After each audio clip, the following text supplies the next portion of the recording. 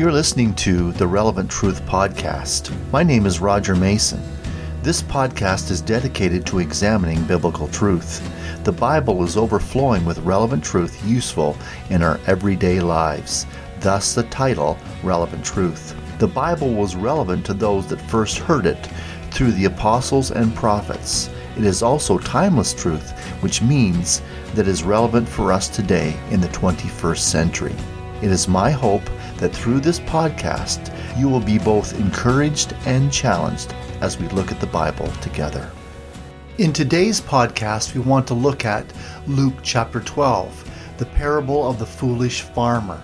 There are many ways people look at life. Some think that this life is all that there is, and they better make the best of it. This was the way that this rich farmer in this parable lived his life. This material world is not all that there is. This parable sounds a warning. Don't forget God. That's the big idea in our message today. So let's look at Luke chapter 12, reading verses 13 to 21, reading from the New King James Version. Then one from the crowd said to him, "Teacher, tell my brother to divide the inheritance with me."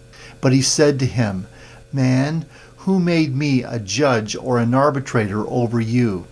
He said to them, "Take heed and beware of covetousness, for one's life does not consist in the abundance of the things he possesses."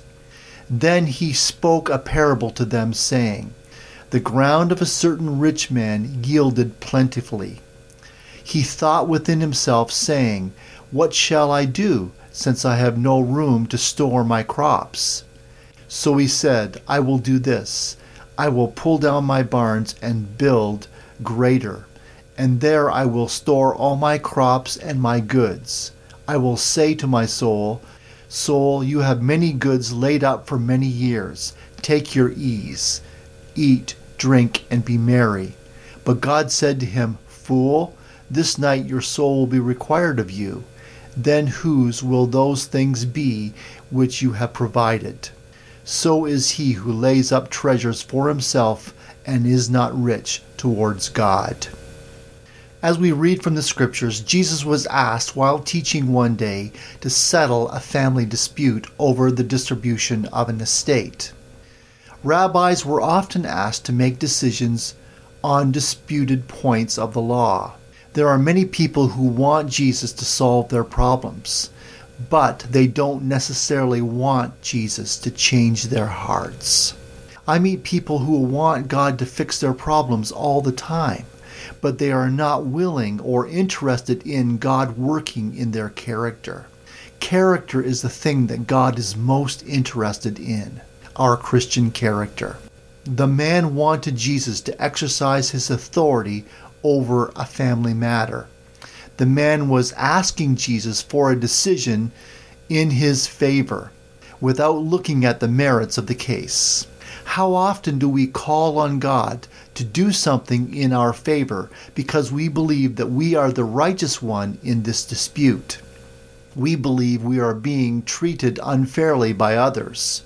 We pray with prejudice and without objectivity. One person prays for good weather and no rain because his family is going camping that week. But a farmer prays the opposite. He prays for rain because his crops need the rain. Who is God going to answer? Both of these persons prayed according to what they wanted.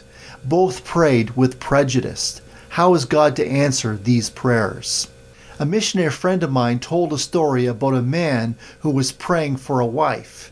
This was his prayer: "Lord, I pray for a wife. Let it be Maria." He prayed with prejudice. He wanted Maria to be his wife, but Maria had no interest in him. How is God going to answer that kind of prayer? James 4 and verse 3 says this, "You ask and do not receive, because you ask amiss, that you may spend it on your pleasures." Jesus knew that this family feud over money was only a symptom of a greater problem. Jesus refused to grant the request in verse 14. Jesus then used the opportunity to teach a lesson. Look at Luke 12, verse 15. Take heed and beware of covetousness, for one's life does not consist in the abundance of things he possesses. This is what the parable talks about, that very idea, that life does not consist in the abundance of the things that we possess. Covetousness means literally to desire to have more. Verse 15 reads this way in the New Living Translation: real life is not measured by how much we own. The Message Bible says it this way: life is not defined by what we have, even when we have a lot. Luke 12 and verse 15 in the New Living Translation, Jesus issues this warning: beware, don't be greedy for what you don't have. The New King James Version uses the word covetousness. The newer translations use the word greed. Guard yourself against covetousness or greed. Take positive steps of action to stop from falling into greed.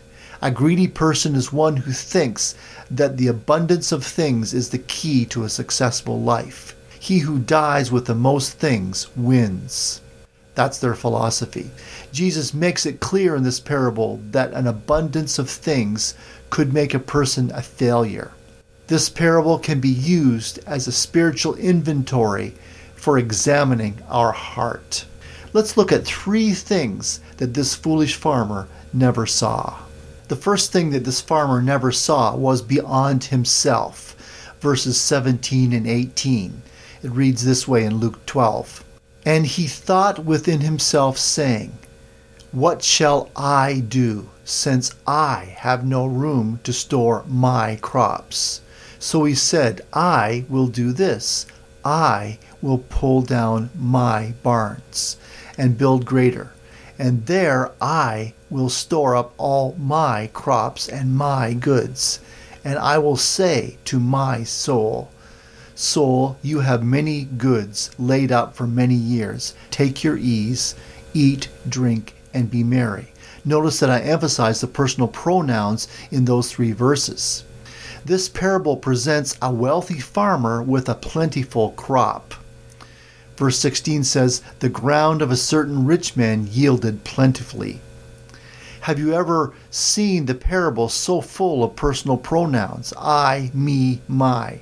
There are 11 personal pronouns in these 3 verses, verses 17 to 19. These words reflect the rich man's inner thoughts. His thoughts betrayed his self-centeredness. He thought a lot about himself. The harvest created a problem for this farmer.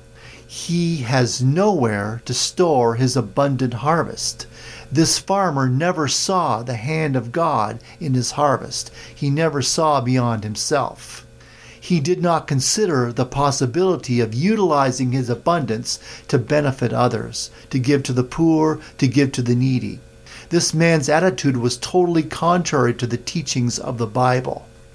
This man found his happiness in hoarding his abundance instead of giving to others. This farmer had more than he could ever use, yet he hoarded it for himself.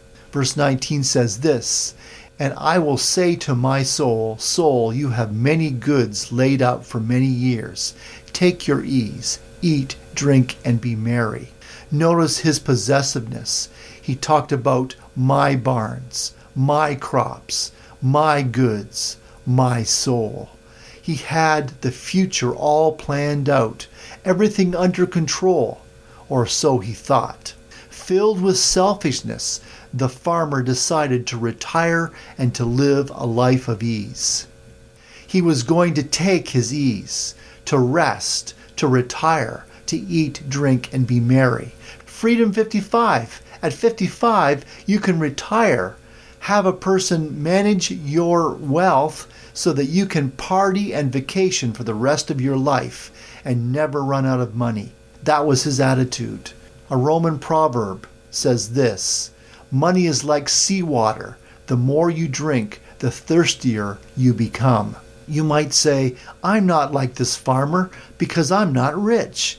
But a poor man can be just as self-centered and materialistic as the rich man in this parable. There's a whole generation that has been called the me generation because of this characteristic of self-centeredness. It is a prevailing cultural attitude that has become an attitude in the church as well. This farmer never saw beyond himself. He didn't see the needs of others around him. He was merely concerned only for himself. Number one, that's me. He was full of greed and selfishness. I've heard it said that the material blessings of life are either a mirror in which we see ourselves or a window through which we see God. When we look at material things that we have, do we think about God or do we think about ourselves? The Bible teaches us that the believer is to be generous with his material wealth. Don't withhold, don't hold back from giving. Proverbs 3 verses 27 and 28. This is from the New Living Translation. Do not withhold goods from those who deserve it when it's in your power to help them. If you can help your neighbor now, don't say, come back tomorrow and then I will help you. Matthew 5 and verse 42. Give to those who ask and don't turn away from those who want to borrow. God will reward us or bless us for our generosity. Proverbs 19 verse 17. If you help the poor, you are lending to the Lord, and he will repay you. And then Proverbs 22 and verse 9. Blessed are those who are generous, because they feed the poor. And then lastly, 2 Corinthians 9 verses 6 to 11. These are all from the New Living Translation. Remember this, a farmer who planted only a few seeds will get a small crop, but the one who plants generously will get a generous crop. You must each make up your mind as to how much you should give. Don't give reluctantly or in response to pressure, for God loves the person who gives cheerfully, and God will generously provide all you need. Then you will always have everything you need and plenty left over to share with others. As the scriptures say, godly people give generously to the poor. Their good deeds will never be forgotten, for God is the one who gives seed to the farmer and then bread to eat. In the same way, he will give you many opportunities to do good.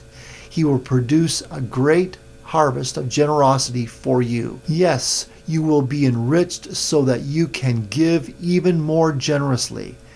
And when we take our gifts to those who need them, they will break out in thanksgiving to God.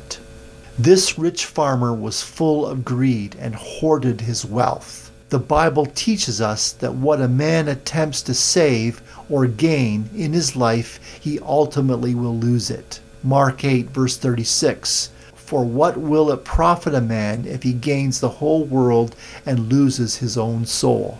The accumulated wealth of this entire world is of no profit to us if we lose our soul.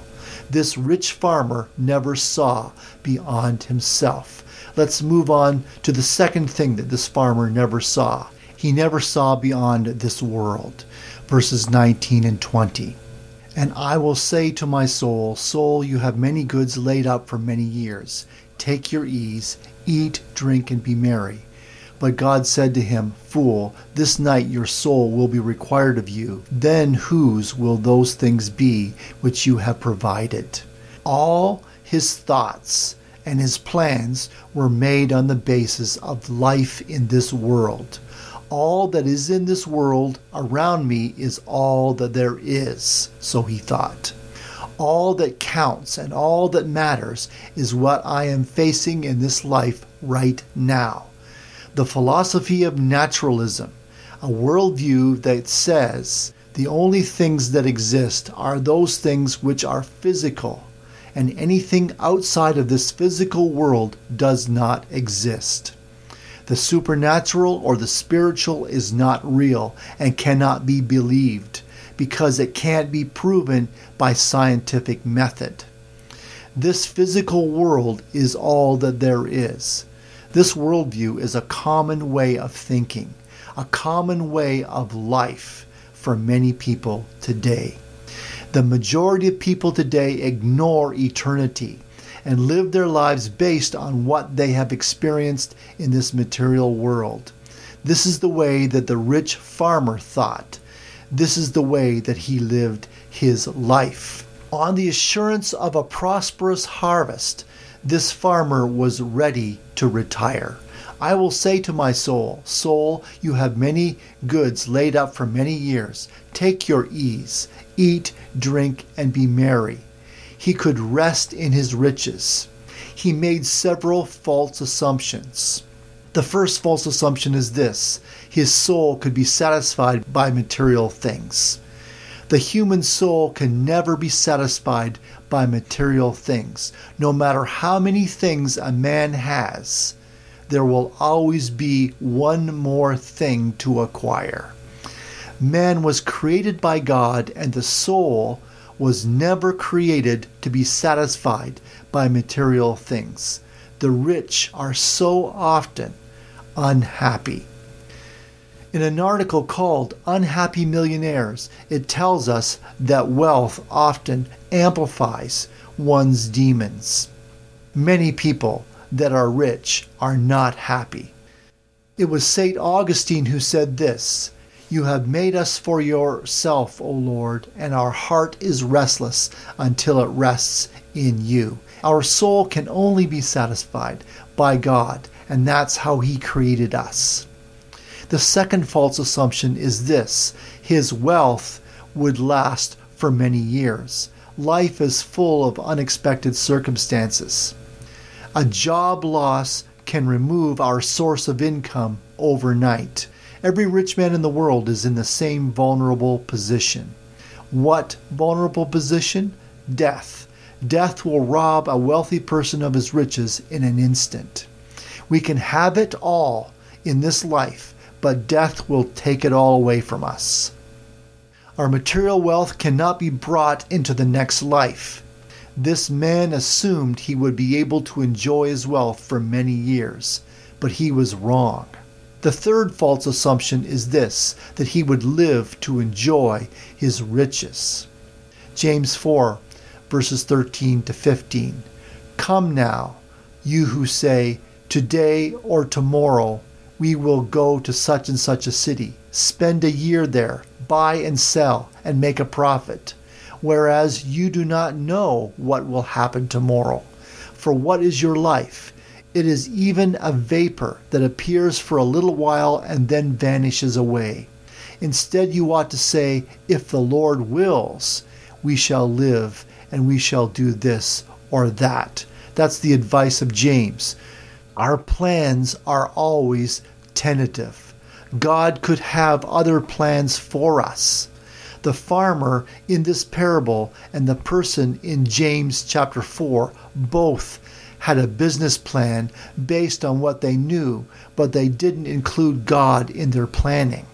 We have no guarantee that we have life tomorrow. This man assumed that he would live a long time to enjoy his riches. The Bible tells us that life is a vapor or a puff of steam. How do you know what will happen tomorrow? For life is like a morning fog. It's here a little while and then it's gone. That's James 4 and verse 14 in the New Living Translation. And my age is as nothing before you. Certainly every man at his best state is but a vapor. That's Psalm 39 verse 5. That same verse in the New Living Translation reads this way: an entire lifetime is just a moment to you. Human existence is but a breath. Many people live their life without a belief in God, heaven, hell, or eternity in their worldview. These people are short-sighted. A young, ambitious man shared his vision of the future with his teacher. He said to the teacher, I will learn a trade. The teacher said, then? I will set up my business. Then? I will make a fortune. Then I will retire. Then I will live on my money that I've earned. Then I guess I will die. Then the young man had not given any thought to his eternal destiny. What was his destiny beyond this life? All of his ambitions and all of his efforts were put into creating a comfortable life for himself by earning money. But what about the life beyond this? What about eternity? Are we preparing for that? Are we thinking about that? Do we have a plan for beyond this life? This young man did not. This farmer in the parable made no preparation for death or for eternity.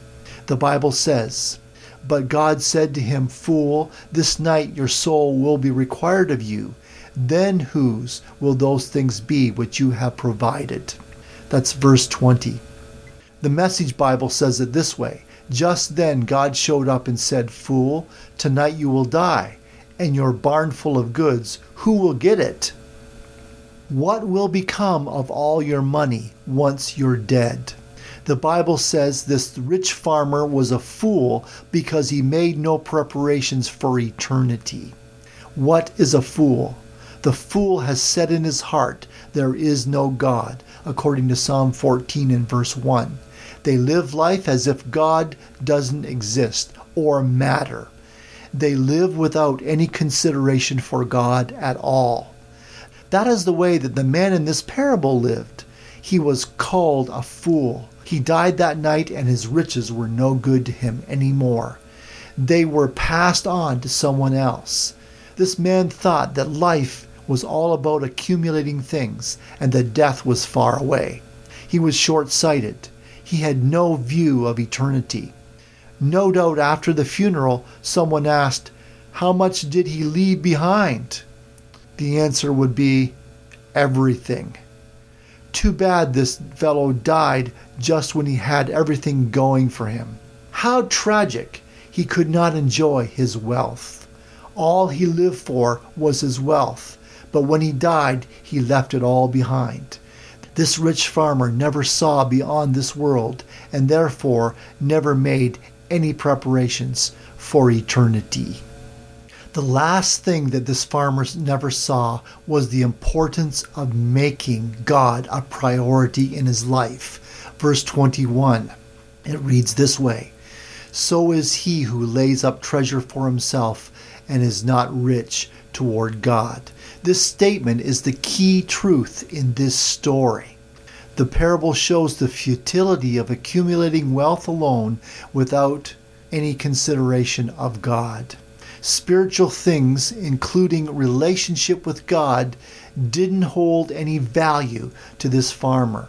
When he faced God at death, he left his earthly wealth behind, and he was not rich in the things that counted for eternity. He spent his earthly life laying up treasure for himself. Death took all of this away from him. What we do in this life must count for eternity. It is important for us to invest in eternity.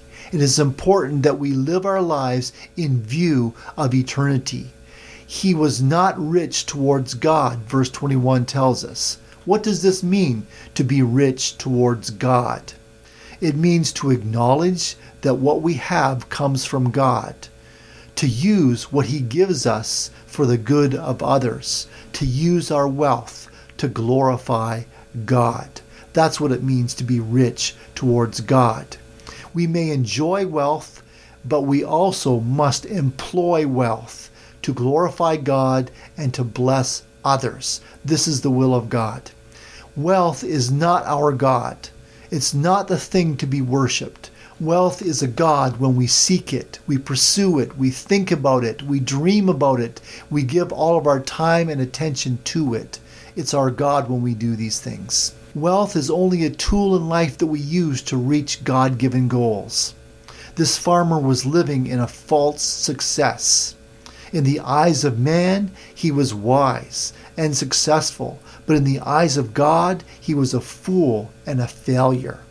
He had all the things that money could buy, but he lost the thing that money could not buy. Many of us have a false view of success. We believe in the world's definition of success, but it's false. Jesus saw no security in earthly things.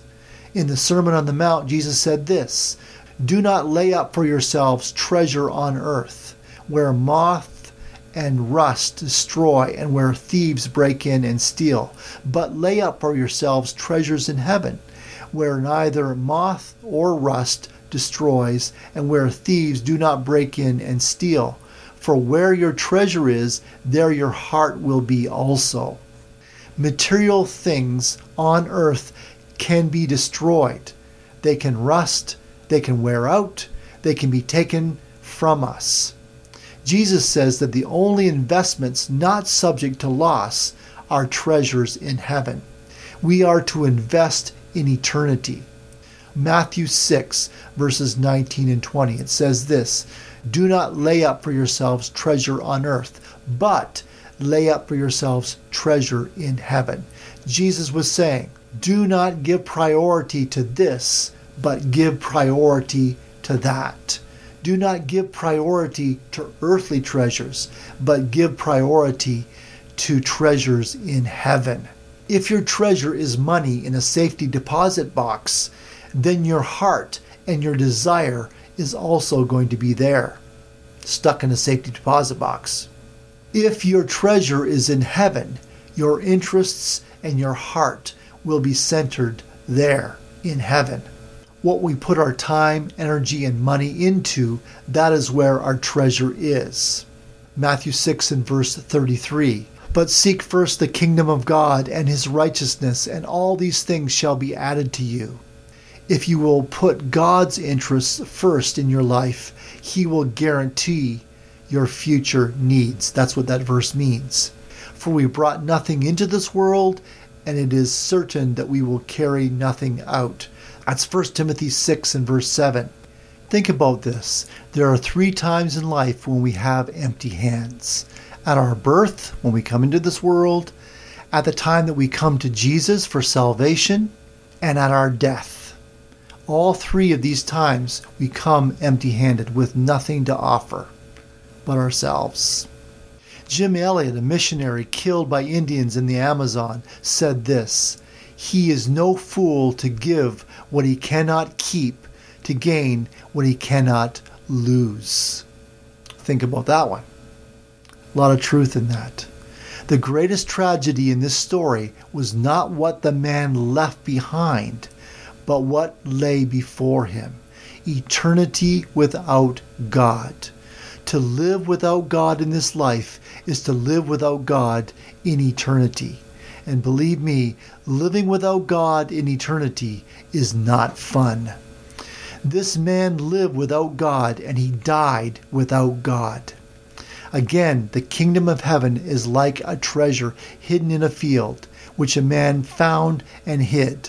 And for joy over it, he goes and he sells all that he has and buys that field. In this parable, the man stumbled on a treasure in a field. He made every effort to obtain that field and its treasure. To legally own the field meant that he legally owned the treasure in the field. The central truth being taught here is the immense value of the kingdom, which far outweighs any sacrifice or any inconvenience or anything one might encounter in this world. Do you understand the immense value of knowing God? All that this world can offer you is nothing compared to knowing God and heavenly treasures. This rich man had success, satisfaction, and security from this world's perspective. He prided himself on his intellect, his success, his efficiency, his foresight in doing business. He had plans to retire and to live comfortably for years to come. He lost it all in an instant. God called this man a fool. I urge you not to make the same mistake as this man did. He never saw beyond himself. He never saw beyond this world. He never saw the importance of making God a priority in his life.